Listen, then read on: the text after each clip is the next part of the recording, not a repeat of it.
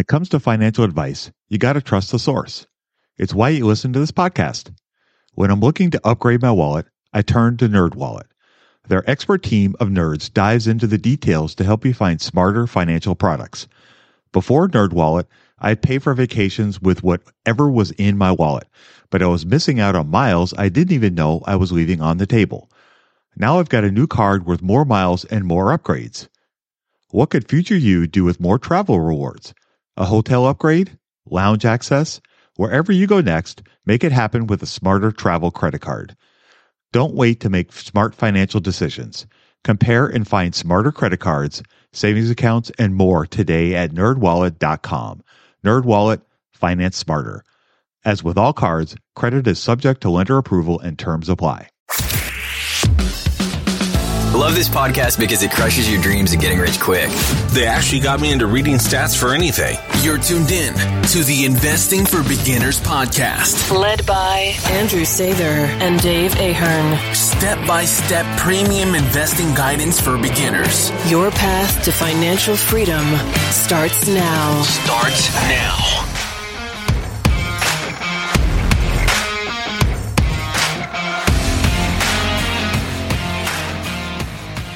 All right, folks, welcome to Investing for Beginners podcast. Today we have a special guest. Today we have Evan from My Money Marathon. He is joining us to talk about ETF investing.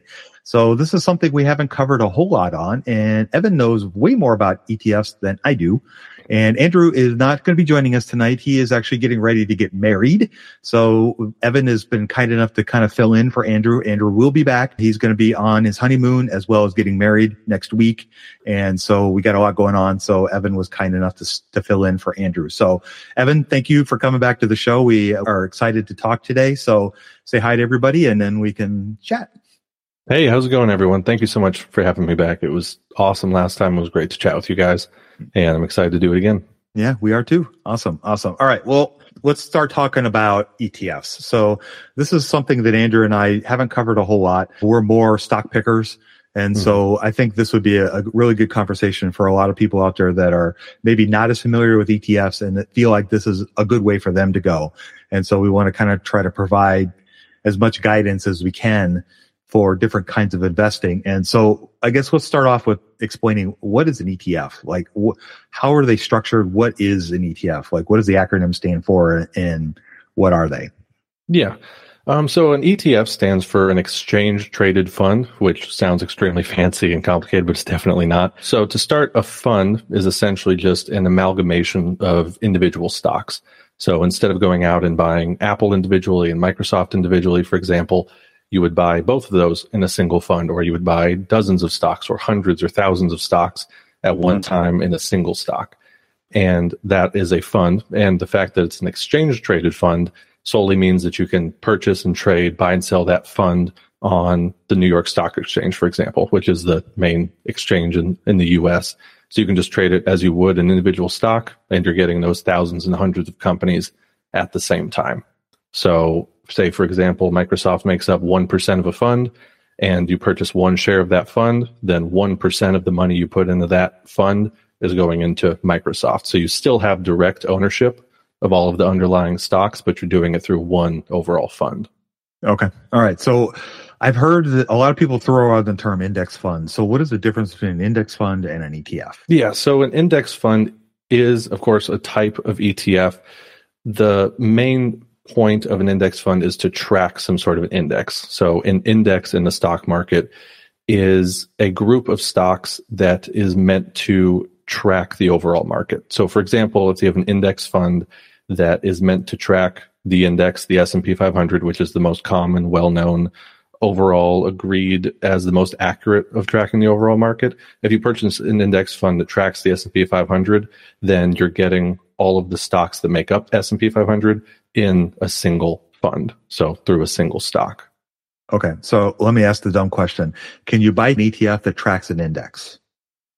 Yes, you can. For example, the one that I love, not that they're necessarily that different, but the one that I personally invest in is VOO, tracks the S&P 500, has a low expense ratio, and we'll talk about all that sort of stuff, but that one tracks the S&P 500 index specifically. Okay.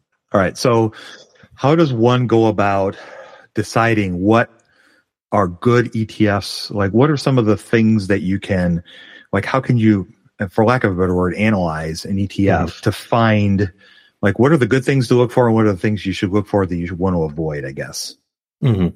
So the first thing I'd say look for is, what is your overall goal with purchasing this fund? So, for example, if your overall goal is just to diversify your portfolio, to invest in many different stocks so that a single stock shooting up or down isn't going to drastically fluctuate or affect your overall portfolio. If your goal is diversification, then you may want to invest in a fund like VOO that invests in hundreds or thousands of underlying stocks. Because, for example, the largest stock that makes up the S&P 500 is Apple, and I believe it's around like 7% or so of the S&P 500 currently. So even if Apple went bankrupt tomorrow, absolutely to zero, that would only drop that stock by 7%. So horrible, worst case scenario, it's still not going to drop that drastically. So if you're looking for a diversification, that can be a great thing to look for. You can also choose your stock based on things that you're interested in. So, for example, if you're interested in green energy or electric vehicles or oil and gas, whatever you might be interested in, you can find a fund that will track that sort of asset class, that overall asset class, and you can get exposed to those sorts of stocks easily without picking individual stocks that way. So, depending on what your goal might be, or high dividends, a fund might focus on investing in a bunch of stocks that have very high dividend returns, and you can just invest in one single fund and get higher dividends than you may otherwise. Another huge factor to look for that's very important in a fund is the expense ratio, which is essentially just the fees that you pay annually to own that fund, because a fund has to be managed by somebody. They have to, whether they do it through computers, through an automated sequence, or whether they're manually picking stocks in and out of the fund, some expense has to be used to manage the fund and have stocks go in and out of it and balance it over time. And so you have to pay for those management fees through an expense ratio. Usually you want to look for an expense ratio very, very low. So we're talking as low as 0.03%. So 0.03% of, yes, yeah, extremely low. Thank goodness. So 0.03% of however much value you own of that stock is how much you'll pay. So if you owned $100, you would only be paying, 3 cents to own that stock. Okay. So that makes a lot of sense. Yeah. So there will be some funds that have higher expense ratios because they may require a lot more management. So the last thing I'd say to look for would be historical performance. So look back, see how it's performed, preferably over decades or even a century. For example, you can look back and see how the S&P 500 has performed for over 150 years now, I think like 153 years. So you can see historical performance very easily. If a fund has only been around for a year or two and you can't really see that far back, then you may want to at least give it a few years and see how it fleshes out, how it handles the supply chain issues that we're having, possible future recession, all that sort of stuff. And you don't want to take too much of a bet on it necessarily. Right. So how would you, where would you go to investigate a particular ETF? And what are you looking for, composition wise? Like, if you're looking at the VOO one that you mentioned earlier, who sells that, and how do you find out information about that? And what kind of information would you look for? Like, what's under the hood kind of thing? So VOO, for example, to follow with that thread, is owned by Vanguard, which is a very large investment firm that I'm sure a lot of people have heard of.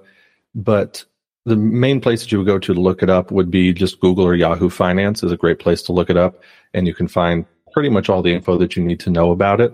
If you want, you can also go directly to the investment firm's website. So in this case, you could go directly to Vanguard's website, and they'll tell you past historical performance, all the assets that make it up, all the stocks that make it up, all the ratios, the goal of the ETF as a whole. You can find out pretty much everything that you need to know about it. And that'll also give you a good idea, like you're mentioning, the composition of the ETF. So, for example, nowadays, tech stocks tend to have extremely large market caps. So for funds that are weighted by market cap, meaning the larger the market cap, the more of the fund that it makes up, the larger weight it gets in that fund. Since so many funds are so weighted towards tech stocks right now, you may be worried about the volatility of tech stocks, or you may be worried about the future of tech stocks, and you may not want to be too exposed to them. So you may want to look for a fund that has assets more evenly distributed, possibly not weighted by market cap, or more focused towards some other asset classes other than information technology and overall tech stocks. But you could find pretty much all the information you need just for free on Yahoo Finance, Google Finance, or whoever that investment firm's website is. Right. Okay.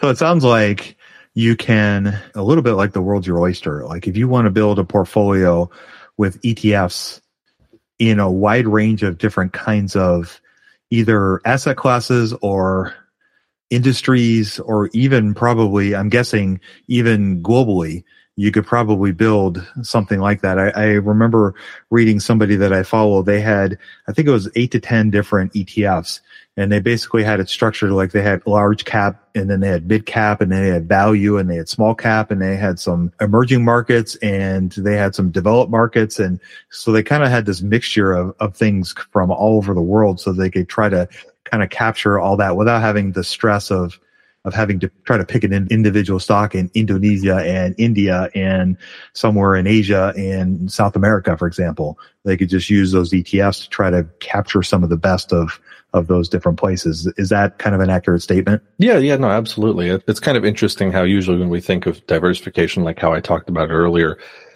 you're just diversifying through individual stocks. But like you just pointed out, you can diversify with funds in and of themselves, so that if you're worried about maybe the future of South America, you don't want to be invested in a fund that focuses just on South America, but you also want to try and take advantage of future gains that they may or may not have. Mm-hmm. But to be diversified, you also have a fund in other countries and, of course, in the U.S. and everything. So you can diversify with the funds. Me personally, and what I tend to recommend at my Money Marathon is just focusing on the S&P 500. Of course, that's not, what everybody has to do by any means, mm-hmm. but just looking back at historical performance and ease of use and ease of investing, you're going to get the best performance, again, historically over the 150 years that we have to analyze the returns from the S&P 500, and just being able to invest in a single fund and be done with it. There's several funds that track the S&P 500, so whichever one you choose, you can just invest in one fund and be totally done with it. But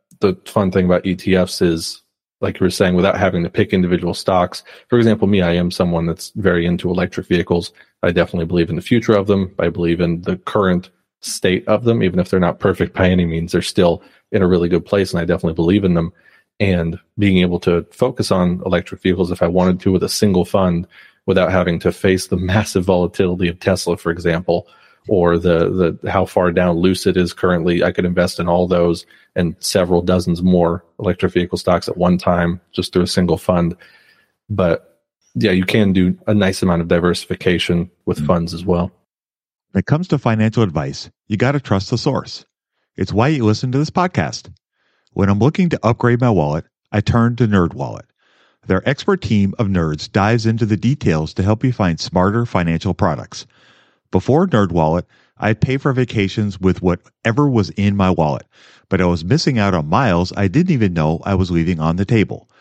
Now I've got a new card with more miles and more upgrades. What could future you do with more travel rewards? A hotel upgrade? Lounge access? Wherever you go next, make it happen with a smarter travel credit card. Don't wait to make smart financial decisions. Compare and find smarter credit cards, savings accounts, and more today at nerdwallet.com. NerdWallet, finance smarter. As with all cards, credit is subject to lender approval and terms apply. Budgeting was always a challenge for me. I struggled to find the best way to keep track of all of my money, not to mention all the time tracking down receipts, cataloging expenses, and trying to figure out what went wrong with my air quote system until Monarch Money. Monarch Money allowed me to easily see what is going on with my finances, helping me get a better handle on my spending, budgets, and more. It's my go-to app every day, more so than my bank, because I can quickly see where I am with my budgets and spending, allowing me to invest more and spend time on the things that I want to do. It's my GPS for money. Monarch is the top-rated all-in-one personal finance app. It gives you a comprehensive view of all of your accounts, investments, transactions, and more. Create custom budgets, set goals, and collaborate with your partner. And now get an extended 30-day free trial when you go to monarchmoney.com/beginners. Unlike other personal finance apps, Monarch's simple, intuitive design makes it so easy to set up, customize, and use. Monarch has built-in features to collaborate with your partner, family, or financial advisor. Invite them to your account at no extra cost, and they'll get their own login info and a joint view of all of your finances. Monarch is the most customizable budgeting app. Change the layout of your dashboard, toggle between light and dark mode, create custom budgets and notifications, set up automatic rules for transactions and notifications, and more. In fact, Monarch Money is one of the first to bring you direct Apple Card, Apple Cash, and savings syncing with the latest iOS 17.4 update. Now you can sync your wallet directly for seamless budgeting. After trying out Monarch for myself, I understand why it's a top-rated personal finance app. And right now, get an extended 30-day free trial when you go to monarchmoney.com/beginners. That's monarchmoney.com/beginners for your extended 30-day free trial. I think I like that idea. And I think one of the things that's kind of interesting about that idea is that you can dip your toes, for example, into, electric vehicles. If you really are interested in the space, but you're not sure which company you want to try to invest in, you could use something like an ETF to try to dip your toes into the sector and maybe only have 1% of your portfolio allocated to that particular position. So it's not like you're making a full-on bet on just Tesla or any of the companies in China, for example, but you're also kind of investing in the potential of that industry, and you'll benefit from those companies continuing to perform and do well over time. Because I agree, I think over time there's no question that that's going to become a thing.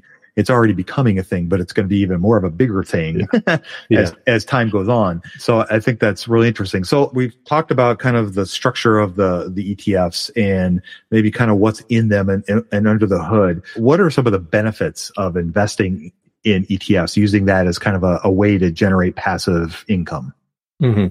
So the first one I'd start off with is more certainty in your expected returns. And by certainty, I do not mean in any way a guaranteed return. Nothing on the stock market is ever going to be a guaranteed return. But at least you have a very long historical performance to reference that's gone through depressions, that's gone through recessions and wars, and now it's gone through the pandemic. You have a huge history of horrible catastrophes that have occurred, both world wars, everything that's happened, that it has still maintained its average return of around 10% over those 150 years. That at least can give a lot more peace of mind, because I know that for a lot of people, one of the huge barriers to investing in the stock market is fear of just losing all your money, that it could just disappear one day. And you can sleep a lot better at night being able to reference the historic performance and knowing, okay, if it could survive the Great Depression, if it could survive World War II, I'm not too afraid that having a president that I'm afraid about or something like that, that's not going to tank my entire portfolio. In the short term, of course, you never know what's going to happen. Mm-hmm. But the thing is, in the past, we've had 30% drops out of nowhere. But then over the next 10, 20 years, you're getting back those 10% returns again. Like it all ends up averaging out over the long run. Second point would be lower time commitment. Because, again, another thing that people are afraid of when they start investing is, I don't want to be spending 2 hours a day tracking stock data, keeping up with the news, and I need to be beating other investors to the punch to take advantage of opportunities, all that sort of stuff. When you go into an ETF, you're passing off all of the legwork to the management company. So if you invest in VOO, you're passing off all of that legwork to balance your portfolio to Vanguard. It's now their job to balance it, make sure it's allocated properly, make sure it has the proper goals, make sure the proper stocks are in there. That's all out of your hands. And so you have no more time commitment than spending maybe 1 hour a month or 1 hour a paycheck, or even less than that, 3 minutes a paycheck, investing, putting your money in that fund. Or if you have automatic deposits set up, like I absolutely always talk about constantly at My Money Marathon, is automating that sequence. So if you have it automated, I spend absolutely zero time worrying about that every single month. Just tracking performance, periodically open the app, open the website and check and see how it's going. But I don't have to spend any time dealing with it or trading or managing it. And the last point would be lower fees and taxes. So a thing that people don't think about a lot is every time you trade and realize your gains, you're going to be taxed on those gains. So in the short term, if you're trading constantly, if you're day trading, you're going to be constantly getting taxed on all those returns. And sometimes if you have commission trading, though that's definitely going away nowadays, if you still have commissions on your trades, then you're going to be paying commissions on every single one of those buys and sells that you do, every single one of those transactions. And the other thing is capital gains rates on taxes. So there's a quite substantial difference between short-term and long-term capital gain taxes. And a quick summary on that is just simply, If you were holding an asset for less than 1 year before you sold it and you realized your gains or losses on it, then you're going to pay taxes from 10 to, I believe it's 37% on those returns, depending on where your tax bracket is. Whereas if you sold them after 1 year of holding it, then your taxes go between 0 and 20%. So at minimum, you're saving 10% on taxes. At most, you're saving 17% on taxes. Mm-hmm. And that can easily wipe out most of, if not all of your returns, or even more than the returns that you gain through that investment just in taxes. So if you're investing in ETFs and you're planning to hold them for the indefinite future until you retire or just need to access them in the far future, then you're going to be saving a lot on taxes instead of constantly trading stocks in the short term. Yeah, those are great points. So what kinds of vehicles can you trade the ETFs in? Are they the same as individual stocks? What do you mean by vehicles? Oh, well, I guess, can you buy and sell them in a Roth, a traditional IRA, a 401k, for example? My understanding is you can do all the same that you can with individual stocks. Gotcha. Sorry, I don't understand. Yeah, you can trade them on pretty much any of the places that you would trade individual stocks. The one slight caveat, like you just brought up, would be a 401k. Many 401ks, including mine, are very restrictive as to what you can invest in. So in my 401k, I can't invest in individual stocks, and I only have a choice of 3 funds that aren't target funds of some kind.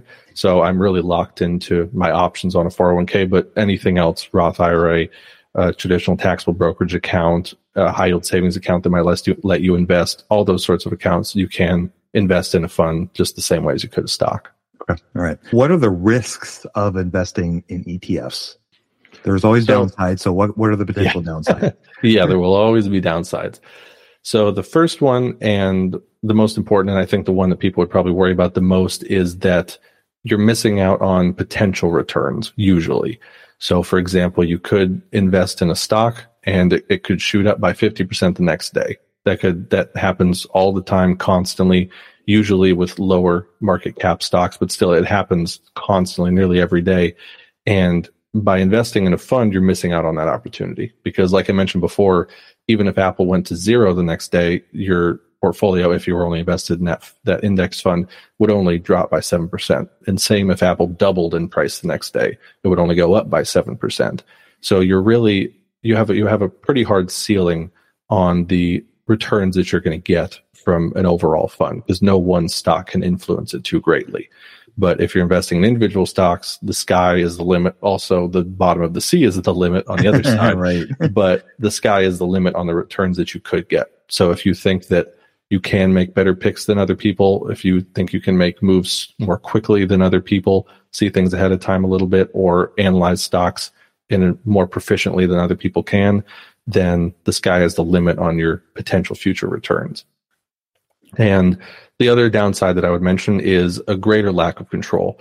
We've mentioned that we can tweak the fund to focus on what you're interested in and what you believe in for the future to perform the best, but you're never going to be able to tweak it all the way down to an individual stock level. If you really believe that Apple is producing the best product out there, or that the next iPhone is going to be the best phone by far, and their stock is going to shoot up because of that, you can only take so much advantage of that in a fund. So, but if you're investing in individual stocks, then you have that sort of control to invest in what exactly you want to invest in. Plus, many funds like the S&P 500 may contain stocks that have brands that you don't agree with. For example, if you're very for electric vehicles, you may be very against the oil industry and the gas industry as a whole. But if you're investing in the S&P 500, you don't really have the opportunity to tweak that all the way down as much. If you still want to take advantage of all the other assets that the S&P 500 has, you're going to have to kind of take that along with it. What's the best way to get started in the market? Download Andrew's ebook for free at stockmarketpdf.com. So that's a great point. And something that I have heard some people talk about when they're talking about ETFs, another, I guess, not danger, but one of the you could over diversify or over allocate money to, if you buy certain ETFs and a lot of them will have Microsoft, Google, Tesla, Nvidia, all the 5 or 6, 7 biggest market caps will dominate a lot of ETFs. And if you buy 3 or 4 ETFs, it's really important to know what's in those ETFs, because otherwise now, instead of only having maybe 7% exposure to Apple, for example, you inadvertently may have 28 to 50% of your portfolio, in Apple. And to your point, if it goes down, it could really affect your returns. Likewise, if it goes up, it could also benefit your returns. But if people are trying to, I guess, steer away from certain things or maybe minimize their exposure to certain things, it's really important to know what's under the hood of the ETF you're investing in. To your point, there's been, we won't go into a lot of this, but some ESG funds have been accused of not really being ESG because they've included things like you were mentioning, oil companies, in their funds. And that just goes to, part of doing our own due diligence is we have to know what we're buying. And we have to understand that if you don't like oil companies and you buy an ETF, there's a real good chance that Chevron and Exxon are going to be in that ETF because they're in the top 10, I think, still in the market cap. And so if they are, even if they're in the top 15, they're going to have an impact on the returns for that ETF. And so you just want to be aware of that and decide how much exposure you want to have to those things. So that's an important, I guess, it's not necessarily a risk, but it is kind of a risk to consider. Yeah, I do want to kind of emphasize that a little bit, that it's easy to get lost in these funds and forget that you are investing in real companies here, because it's easy enough to do that on the stock market as a whole. You just kind of see it as a video game you're playing to try and make some virtual money is what it feels like. But it's even easier to lose that when you're investing in a fund, because you just see VOO ticker, for example, VTI ticker, and you just see VOO's performance each day. But in reality, when you put money in there, you are investing and sort of giving money to Apple or giving it to Microsoft or Chevron. You're giving that money directly to the company, even if there's one more middleman in between there, but you are still contributing to that company. So it's a very real monetary transaction that's occurring, and you are helping that company in one way or another. Yeah, exactly. All right, let's move beyond maybe the benefits and the risks. Like if I wanted to start building a portfolio with ETFs, how do I do it? Mm-hmm. So the very first step, just like if you're going to invest in any stock on the stock market, is to open up a brokerage.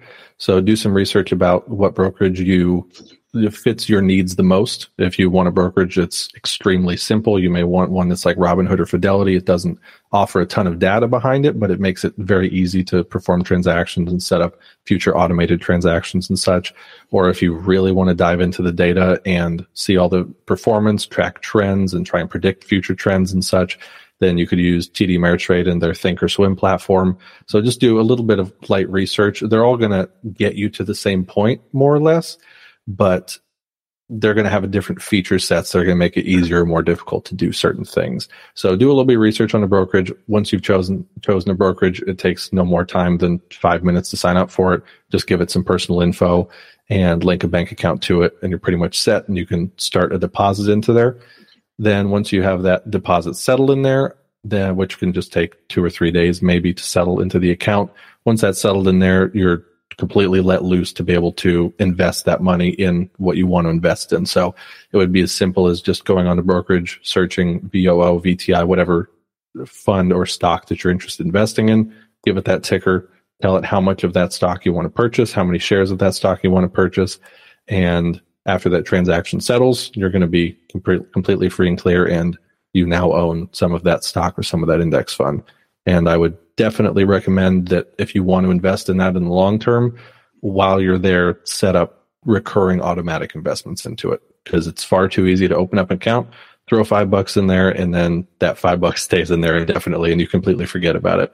Right. So to me, it's very, very important to set up those automatic recurring investments so you don't have to remember, so you never forget about it, or you never skip out on it 1 month or decide I'd rather put that money into shoes or a new gadget or something. That money's going straight out of your bank account just like a normal expense, just like rent, whether you want it to or not. But at that point, you're totally free and clear and you own it. So I guess a common theme in stock picking investing is a well-diversified portfolio is anywhere from 10 to 20 stocks, depending on who you talk to. It could be more or less than that. It really comes down to investor. With ETFs, I'm envisioning less. So you could literally probably buy one and be well on your way to where you need to go. So how, like, depending on what your, like, how do you determine what are your goals and how much investing do you really need to do? Like with ETFs, do you need to be constantly paying attention, or is it just pick 2 or 3 things and kind of not set it and forget it, but kind of set it and forget it and move on? What are your thoughts on any of that? Yeah, so my thoughts would definitely be the more so the quote unquote set it and forget it method here. Because when you invest in most funds, you're going to be getting at least hundreds of stocks, if not thousands of stocks at one time.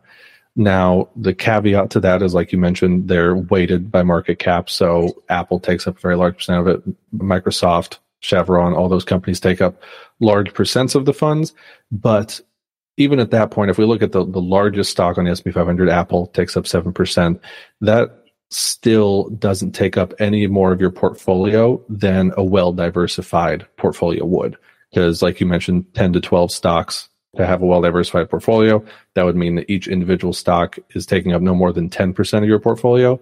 So if you just stuck with one index fund that purchased the S&P 500, Apple still hasn't passed that threshold of taking up too much, being overly contributing to that stock in your portfolio. And then everything below that, of course, you have hundreds of more stocks that are further diversifying it there. And in my opinion, if you're investing in more than 3 funds or so, even more than 2 funds, you're sort of diluting all of the other stocks that make up the lower portions of those funds. You're not really diluting yourself away from the Apples, the Microsofts, because they make up such a large chunk of the funds. But all of the other, like the other 200 to 500 stocks that make up those funds, the lower 300 stocks, those are just completely obliterated in terms of the effect that they're going to have on your portfolio.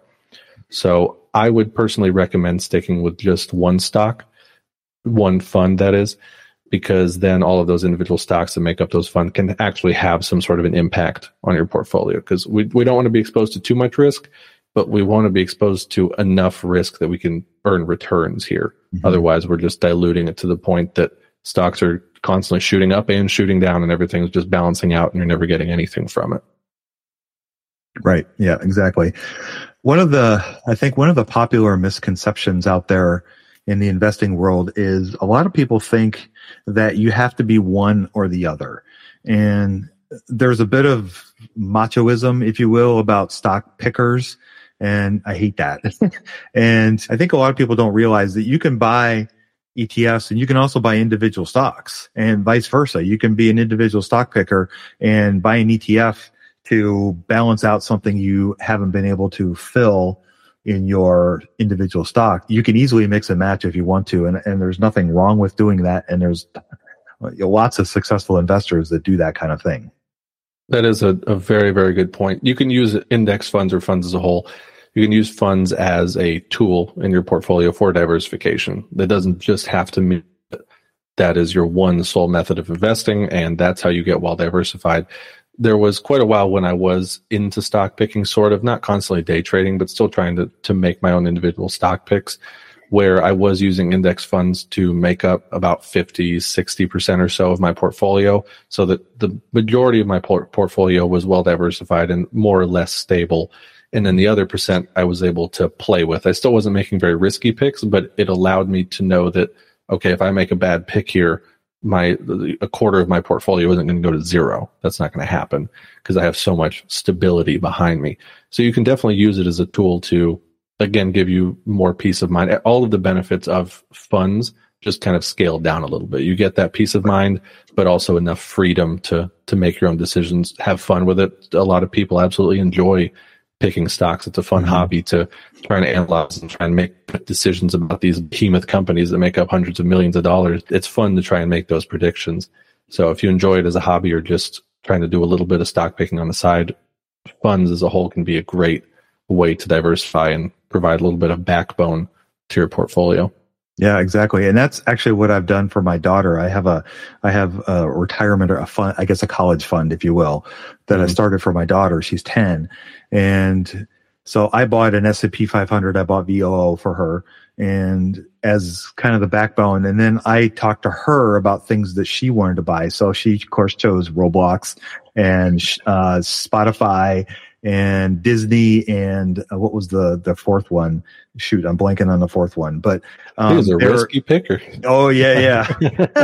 So that's why I went with the S&P 500 because some of those companies, a couple of them will probably do very, very, very well, but some of the other ones, it's too early to know.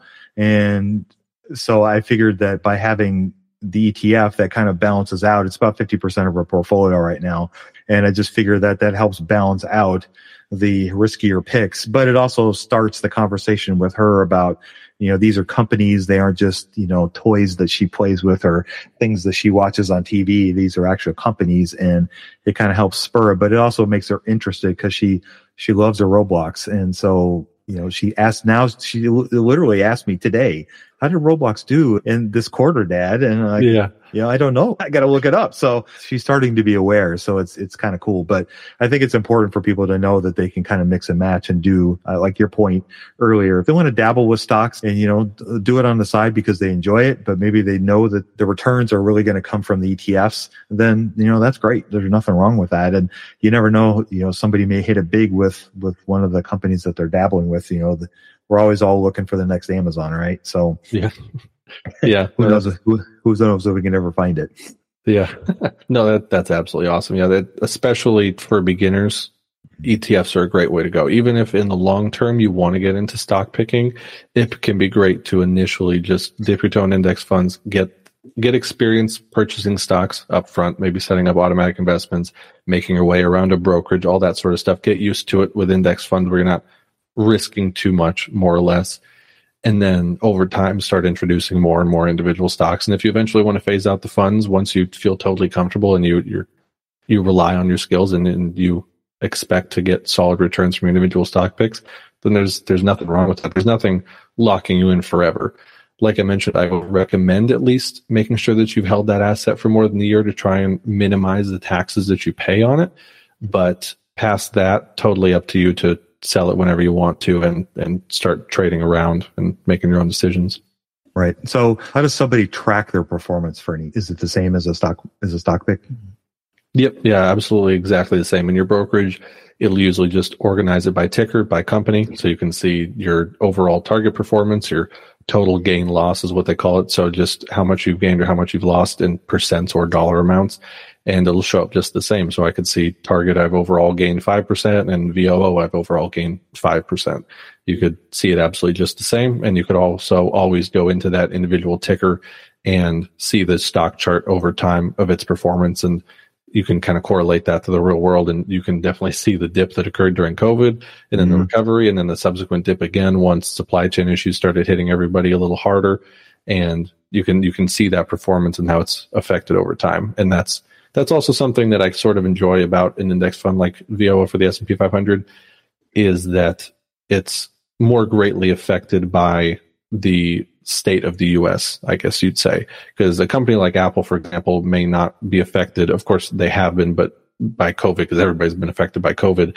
But there may be some sort of a U.S. overall event that doesn't touch Apple and they're not affected. Mm-hmm. But VOO, you're going to see that. And also, if there's a surge in the U.S. overall that maybe doesn't affect consumer electronics, Apple may not get touched, but you're going to see that in one way or another in the VOO. So you can go back, track the performance, and kind of see how the overall world events and people's outlook, because that's what it really is whether people are fearful or greedy at that time, whether they're positive or negative on the outlook of the U.S. as a whole.